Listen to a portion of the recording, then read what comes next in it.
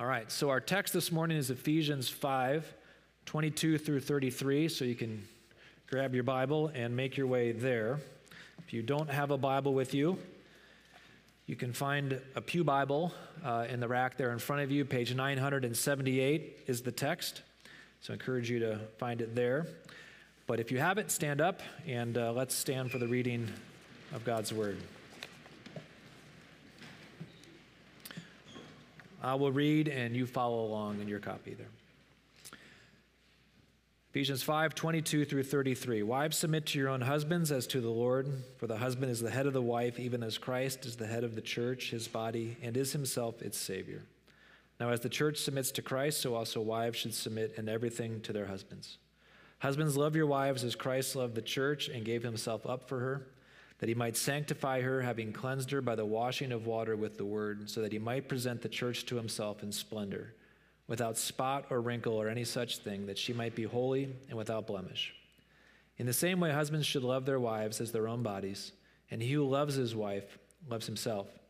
For no one ever hated his own flesh, but nourishes and cherishes it, just as Christ does the church, because we are members of his body. Therefore, a man shall leave his father and mother, and hold fast to his wife, and the two shall become one flesh. This mystery is profound, and I am saying that it refers to Christ and the church. However, let each one of you love his wife as himself, and let the wife see that she respects her husband. The word of the Lord. You may be seated. All right, so let's get started with this new series, and our goal for this first sermon in this series is to identify the purpose of human sexuality. We're trying to make sense of Christian sexual ethics in general, but we can't really make sense of Christian sexual ethics if we don't know what Christian sexual ethics are pointed towards. What is the purpose of human sexuality? I suspect that sometimes we can think that God put together Christian sexual ethics or biblical sexual ethics like we might put together a grocery shopping list, right? Just sort of a list of things, random things, assortment of items. As though God, after he had created Adam and Eve, he sat there looking at them, pulled out a pencil and a pad of paper, and he's like, all right, I got to give them some instructions here about how to behave as a man and a woman. So let's see. Sex between a husband and wife. Yep, that sounds right. I like that. Sex between a man and a man. No. Woman and woman. No. A man and multiple women? No. A woman and multiple men? Again, no. And on it went. That God just kind of wrote down all the things that he could think of that humans might do with their sexuality and came up with a yay or nay on them. And because God's a bit of a buzzkill, he pretty much nixed everything except sex between a man and a woman in the covenant of marriage. It's not quite like that. We think about a shopping list and sexual ethics and the comparison to them. If you want to make sense of the items on a shopping list, it's helpful to know what they're for. Because when we know the meal that the shopper intends to make with the items on the list, then the shopping list begins to make some sense. So if I was in the grocery store and you saw my shopping list and it had on it hamburger buns, ground chuck, tomatoes, ketchup, mustard, pickles, well, you would begin to see that there's a sensibleness to all of those items because they're pointing towards the common meal that is hamburgers, right? And so if we know what the meal is, or we know what the items are, we can see how they correspond with each other. And indeed, even if the shopper didn't tell us what the meal was he was intending to make, we'd be able to guess based on the shopping list. And it's the same way with Christianity's sexual ethic. Once we know the meal, as it were, that God is intending to make with the items that he has put on this Christian's sexual ethic list, well, then we can understand the purpose of sexuality. So what's the purpose, the end, that holds together all of God's commands regarding sexual ethics? Well, the reason we're starting here in Ephesians 5 is not because this passage gives us a detailed account of all the different activities that human beings can engage in sexually. We're starting here because this passage offers us an overarching vision of what human sexuality is for, why God created us as sexual beings in the first place. But it doesn't just offer us a vision of marital sexuality, but of human sexuality. So whether you're single, gay, straight, married, transgender, this vision here in Ephesians 5 is for you. This passage is going to tell you what your sexuality is for. This passage is going to help us see three things about Christian sexual ethics, or Christian sexual ethics are going to help us see three things. They're going to help us see the purpose of our sexuality, the power to live out our sexuality according to that purpose, and then most importantly, Christian sexual ethics tell us of God's love for us. So I'm going to teach through this text, and then we're going to look at each of these 3 points, or these 3 twos that will follow, all right? So into our text here. Now, as you've no doubt already noticed, maybe this is a passage you're familiar with, you've been at church long enough to have heard this read before, but even if this is the first time you've heard this passage read, you've already noticed that throughout this passage, Paul is drawing a parallel between 2 sets of relationships. I think the parallel is pretty obvious in the opening verses, but let's go back here into 22 through 25 just to remind ourselves of this parallel. Paul says, "Wives, submit to your own husbands as to the Lord, for the husband is the head of the wife, even as Christ is the head of the church, his body, and is himself its Savior. Now as the church submits to Christ, so also wives should submit in everything to their husbands. Husbands, love your wives as Christ loved the church and gave himself up for her, that he might sanctify her, having cleansed her by the washing of water with the word." The parallel, I think, is pretty clear there to see. The wife is to the husband as the church is to Christ, and the husband is to the wife as Christ is to the church. Now, for many of us, verse 22 is a non-starter. Wives, submit to your husbands. We're out. Done. Paul, that patriarchal misogynist, whatever he has to say, I'm not going to listen anymore. And really, Paul has actually gotten quite a rap in a lot of scholarly literature on this topic as someone who is quite unenlightened about gender and marital relations. Now, there's a lot to be said in Paul's defense on this passage, and I don't want to get distracted from our main point, and I'm actually going to be saying a fair bit about that in tonight's lecture. In truth, this passage, if we understand it in the Greco-Roman context, is quite feminist. But without giving my evening lecture this morning and taking us off point, let me just say 2 quick things in defense of this passage, and then we're going to move on to the point we want to make. First, there are 11 verses here in this passage, and 7.5 of them are aimed at husbands, calling them to sacrificially love their wives. So the main focus of this passage is about how husbands should love rather than about how wives should submit. And second, I think this is perhaps even the more important thing to just say quickly. While the idea of submission, which we find in 22 through 24, sounds especially servile in our cultural ears in particular, if we look at verse 33, we can see that the idea of submission that Paul has in mind is pretty much identical with the idea of respect. So look in verse 33. "Let each one of you love his wife as himself, and let the wife see that she respects her husband." So the basic punchline of this passage is husbands love your wives and wives respect your husbands. And I think we can all agree, wherever we're coming from, that husbands loving their wives and wives respecting their husbands isn't the worst thing in the world. But as I've said, we're not looking at this passage for insights about how to have a happy marriage. We're looking at this passage for insights about Christianity's account of sex and sexual ethics. So look down to verses 28 through 32. Read them again here with me. "In the same way, husbands should love their wives as their own bodies, and he who loves his wife loves himself. For no one ever hated his own flesh, but nourishes and cherishes it just as Christ does the church, because we are members of his body. Therefore, a man shall leave his father and mother and hold fast to his wife, and the two shall become one flesh. This mystery is profound, and I am saying that it refers to Christ and the church." In verse 31, Paul quotes from from Genesis chapter 2, verse 24, which is the ancient formula for marriage. It's the passage where we read of Adam and Eve being made and them coming together in the first marriage and becoming one flesh with each other.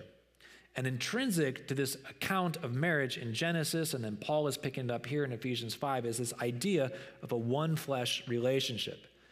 Now, the term one flesh, maybe that's a term that's familiar to you. It's a biblical euphemism that refers to sex. It's not necessarily a euphemism that refers to marriage generally. It refers more specifically or narrowly to sex. So, for instance, in 1 Corinthians chapter 6, Paul has written to the church in Corinth, and he's taking the Corinthian men to task for their sexual immorality, and he tells them that they need to stop becoming one flesh with the prostitutes. He's not saying that they need to stop marrying the prostitutes. He's saying you need to stop having sex with the prostitutes. So while becoming one flesh is an essential aspect of marriage, it's not the equivalent of marriage. To become one flesh means to have sex. So here in 31 and 32, Paul is saying that the one flesh relationship is a profound mystery that refers to Christ and the church. What does he mean when he says that sex refers to Christ and the church? Well, Paul is making a theological move that contemporary Bible scholars and theologians refer to as typology. Now, I've talked about typology before, and I was telling Pastor John that I was going to talk about it again, and he warned me that if I brought up typology again, I was going to burn up one of my boredom bullets. And I don't know how many boredom bullets I have left, and I hate to waste one. But we can't really understand this passage if we don't understand this concept of typology. So if you already know what typology is, and you know how it functions in this passage, then you can check out for the next probably 3 minutes. Go on your phone, go to Wordle, do whatever you want to do. I will let you know when we're done talking about typology in Ephesians 5. But for the rest of you, hang with me for just a few minutes because this is actually very important and helpful stuff. The term type is used a number of times throughout Scripture. It's not used here in this passage, but it's used a number of times throughout Scripture. It comes from the Greek word tupos, and it refers to the visible sign that points beyond itself to an unseen higher reality. So the image that's left in hot wax, when you press your signet ring into it, the image is a type or a sign. When you see the impression in the wax, you are seeing the sign or the type of the unseen ring. And of course, the image in the wax only has value or meaning insofar as it corresponds to the greater value of the signet ring. So very easily, a type is a visible sign of an unseen object to which the type corresponds. And God planted all sorts of types throughout redemptive history as prophetic foreshadowings, breadcrumbs that pointed to what was to come in the person and work of Jesus.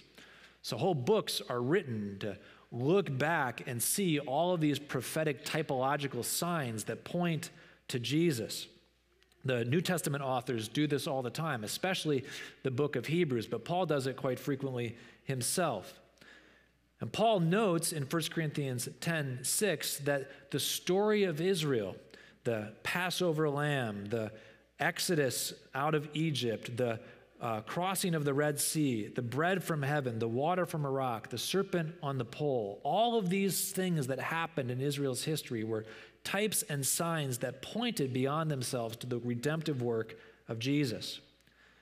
They were intentionally put into the redemptive story by God to forecast the redemption that would come with Jesus.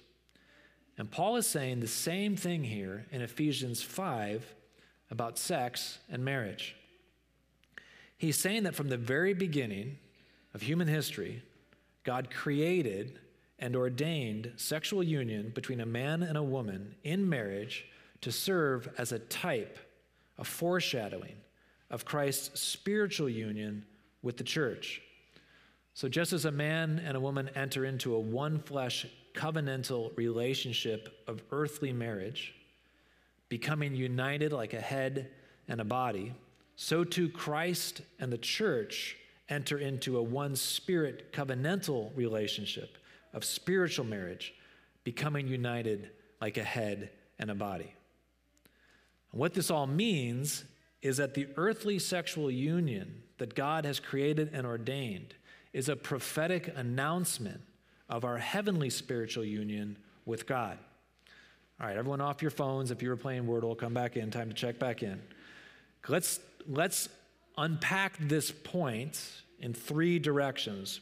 This typological account of sexuality, or we could call it a Christological account of sexuality. The idea that sex points beyond itself to the higher reality of Christ's spiritual relationship with the church. And that's the first point to be taken. Christian sexual ethics are pointed at Christ and the church. The New Testament's typological account of sex, as oriented towards Christ and the church, undergirds and explains all of Christianity's sexual ethic.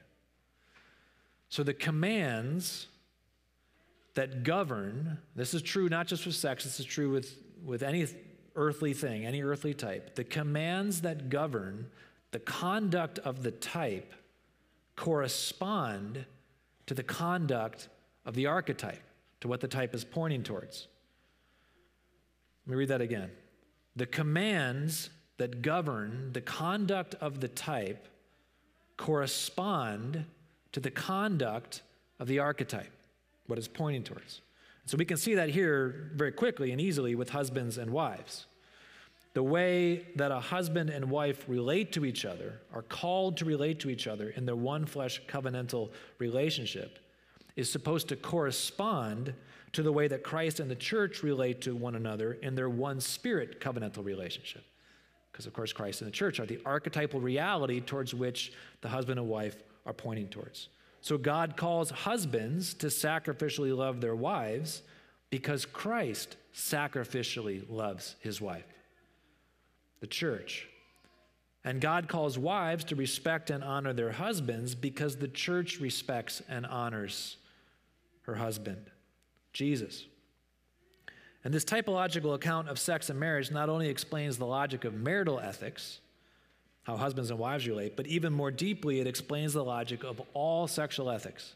The entire gamut of Christian sexual ethics are explained in this principle. If the one flesh relationship was created by God, and from the very beginning to serve as a sign of Christ and the church, which is what Paul is saying here in this passage. He's saying this is a profound mystery, a man and a woman becoming one flesh, and refers to Christ and the church. If it's a sign that refers to Christ and the church, then all sexual activity finds its meaning and its justification in the higher reality of Christ and the church.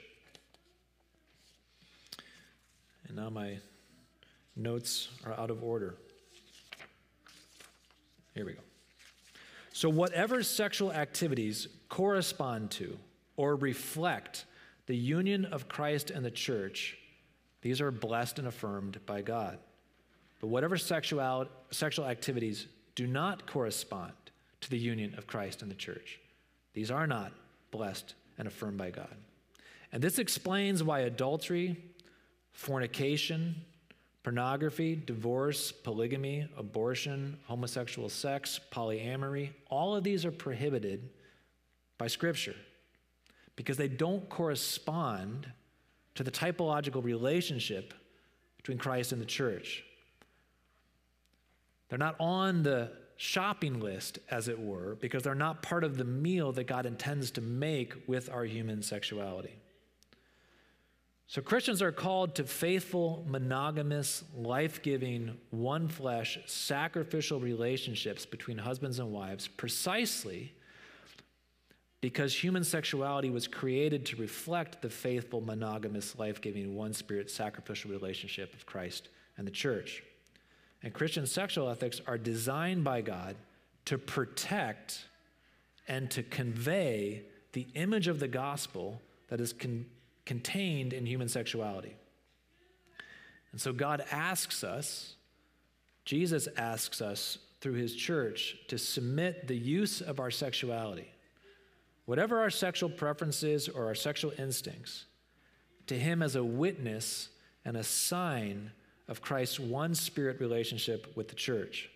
Now, there's a lot more to be said here on this and how this relates to each of our individual lives, and we're going to try to tease out some of that in the weeks to come, especially as it relates to homosexual sex, abortion, transgenderism. We'll have a podcast on pornography. So there's a lot to be said here that we're not going to be able to say in this morning. But what I want to clarify here in this first sermon is that Christianity does indeed have a coherent and unified account of sexual ethics.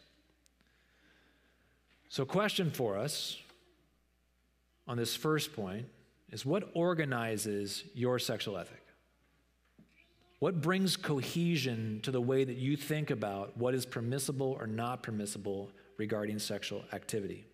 If it's not the gold standard of Christ and the church, if you're not ordering your sexuality in conformity with the reality of Christ and the church, then what are you ordering your sexuality towards? Maybe your sexuality is as simple as whatever makes me feel good. But that's fundamentally a self-absorbed sexual ethic. And I think we all know in every area of our life, if we just pursue whatever makes me feel good, it doesn't actually work out very well. It's not life-giving, right? So we need something that is beyond just our own sort of internal instincts, right? Maybe your sexual ethic follows the culture's reigning sexual ethic of consent. The ethic of consent tells us that we can do anything we want with anyone we want, as long as both parties, or the 3 parties, or the 4 parties, or however many parties are involved, all agree to it. But have you ever really thought about consent as a sexual ethic? Do whatever you want as long as you don't force someone is just another way of saying, don't sexually assault each other. But is don't sexually assault each other really a sufficient, life-giving sexual ethic that promotes human flourishing? Christianity gives us a sexual ethic that calls us to order our lives around the beauty of God's love for us that is conveyed in Christ's relationship with the church, even if that sexual ethic is difficult and challenging. And we should just acknowledge that it is a challenging sexual ethic. And that leads to the second truth of the New Testament's typological account of sex, which is this: the Christian sexual ethic proclaims the power to live according to it. When we say that we have become one spirit with Jesus in our marriage to Jesus spiritually, we are saying that he, in love, has placed his own divine life inside of us. He has made us one with himself. He has shared his spirit, his nature with us. The divine life of Jesus that he places inside of us when we become one with him in this covenant of heavenly marriage is the supernatural life by which the Christian lives out all aspects of the Christian life. So listen, the Christian sexual ethic is hard. The Christian life is hard. All of it is too hard for us. Social scientists who consider human biology, they tell us that monogamy and chastity are not the natural inclinations of the human being. There's a lot of social science and historical work trying to figure out why the Western world in which we live has tended towards monogamy and chastity, when in fact that's not the way that our biological orientation would tell us we should expect humans to live. We'll talk about some of that tonight. But they point out that from a biological perspective, monogamy and chastity run contrary to our natural impulses. And C.S. Lewis, who's written a book, Mere Christianity, he makes this same point. Listen to what he says. He says, chastity is the most unpopular of the Christian virtues. There's no getting away from it. The old Christian rule is either marriage with complete faithfulness to your partner or else total abstinence. This is so difficult and so contrary to our instinct that obviously either Christianity is wrong or our sexual instinct, as it now is, has gone wrong, one or the other. And I think that he's right. There is a tension that exists between our biological makeup and what Jesus is calling us to in our sexual activity. The Christian doctrine of sin teaches us that all of us have some measure of a bent sexuality, and we do not naturally gravitate towards sexual continence and chastity. But the Christian sexual ethic doesn't simply call us to follow God's will. It calls us to receive God's life. It proclaims the truth that God makes himself one with us through Christ, and that his life is the power by which we are enabled to follow him. So Paul says in Galatians 2:20, I have been crucified with Christ, and I no longer live. The old human life, that's been put to death. But Christ, he lives in me. His life now lives in me. And the life I now live in the flesh, I live by faith in the Son of God who loved me and gave himself for me. And that's the message of the gospel, is that Christ has come, he has made himself one with us, and he has given us his life, and it's his life is the life by which we now live. So yes, let us grant that the Christian sexual ethic is difficult, more difficult for some than others, and it runs contrary to our broken human nature. But as Peter says in 2 Peter chapter 1, in our marriage to Christ, God has made us a partaker of the divine nature, and chastity doesn't run contrary to Christ's nature. And that's the nature by which we live. The message of Christian sexuality is the message fundamentally of the gospel. It's the message of both Jesus' shared life with us and the power to live his life, and also the message of Jesus' forgiveness. As we lean into our union with Jesus, we gain from him the capacity to live out his ethic. And as we fail to live out this ethic, we gain from him his forgiveness and his grace. And that's the message of our Christian sexual ethic. Step by step, the life of Christ inside of us teaches us how to live in accordance with his own divine life. Not perfectly, not all at once, but maybe this is a word for some of you this morning. Because you're trying to live out the Christian sexual ethic in the strength of your own natural life, in the strength of your flesh, and you're failing. And maybe you need to be reminded this morning that the power to live the Christian vision of sexuality isn't going to come from you. It's certainly not going to come from your flesh. In fact, your flesh will resist the Christian vision of sexuality. But it comes from your marriage to Christ, your spiritual union with Christ. It comes from the very thing that your sexuality is telling you you were created for, which is to be one with Jesus and to have his life guiding your life. So maybe you need to reboot your pursuit of the Christian vision of sexuality in conformity with the life of Christ, and let that life of Christ animate and empower you rather than doing it in your own strength. Or maybe some of you this morning, you aren't even trying. You see the Christian vision of sexuality, it's beyond your reach, and you've just rolled over and went back to sleep. You're not even trying to live out the Christian vision of sexuality because it seems too fundamentally hard. But listen, if the road seems too long and the climb too difficult, don't despair, because that's what Jesus is for. Accept his forgiveness for all the places that you've failed, and call upon him and ask for his grace to just take the next step forward into what he is calling you towards. And that leads to our third and final point.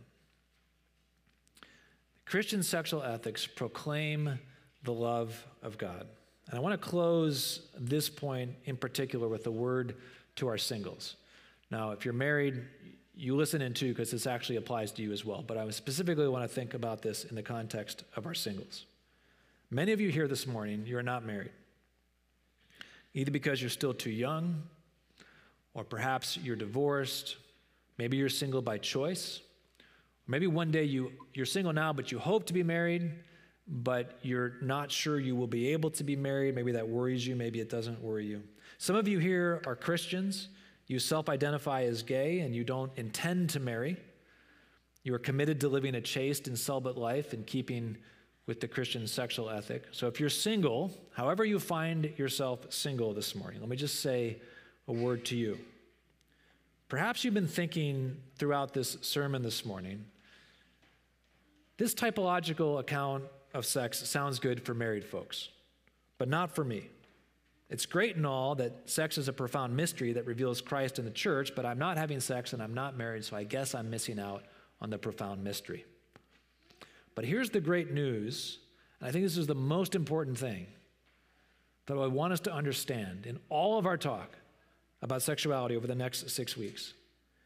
As this typological account of sex teaches us that sex is only a type. It's not the real thing, which means you don't have to be married and having sex to live into and experience the reality to which your sexuality points.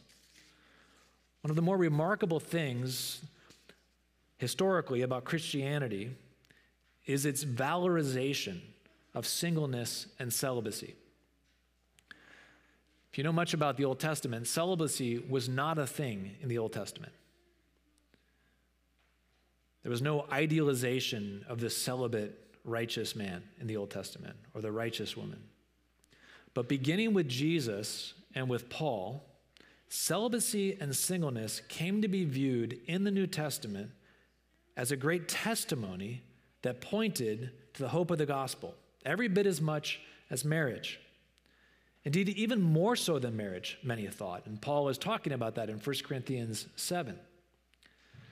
Because the fulfilled and flourishing celibate Christian man or woman testifies with their fulfilled and flourishing life that there is more to life than sex and marriage. That sex and marriage are only signs that point to the hope, the ultimate hope of our spiritual union with Christ. Celibate, flourishing, and fulfilled Christian singles testify with their contented and flourishing Christian single life that the meaning of human sexuality lies beyond human sexuality. And this is always the truth with every type.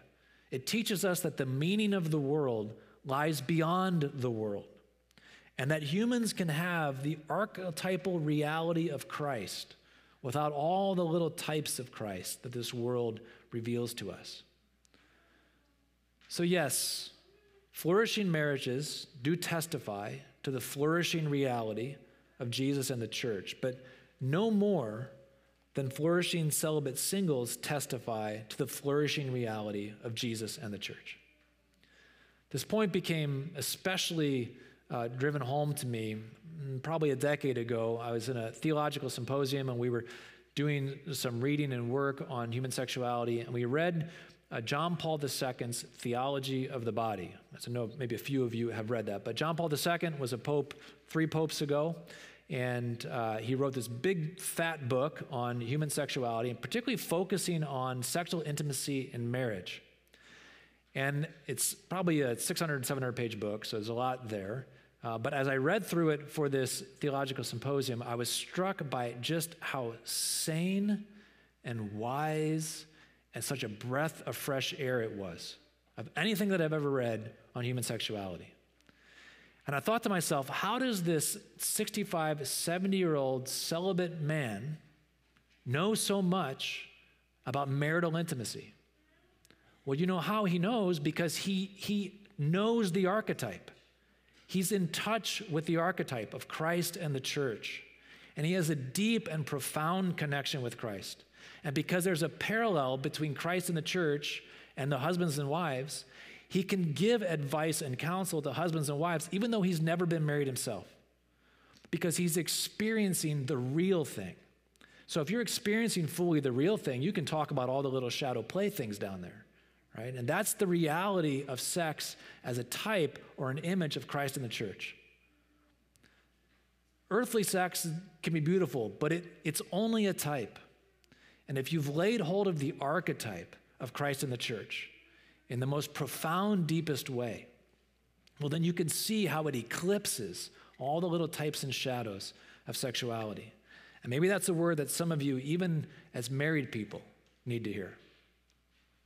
Because it's hard sometimes, even for married people, to imagine that there's an experience of Christ that could eclipse the marital intimacy. But I can tell you that there is an experience of Christ that eclipses marital intimacy. God has created marital intimacy as just a sign that points beyond itself to the true joy that is Jesus. We can have the joy of the archetype, even without the joy of the type. So God loves us. He's created the whole world to communicate his love for us.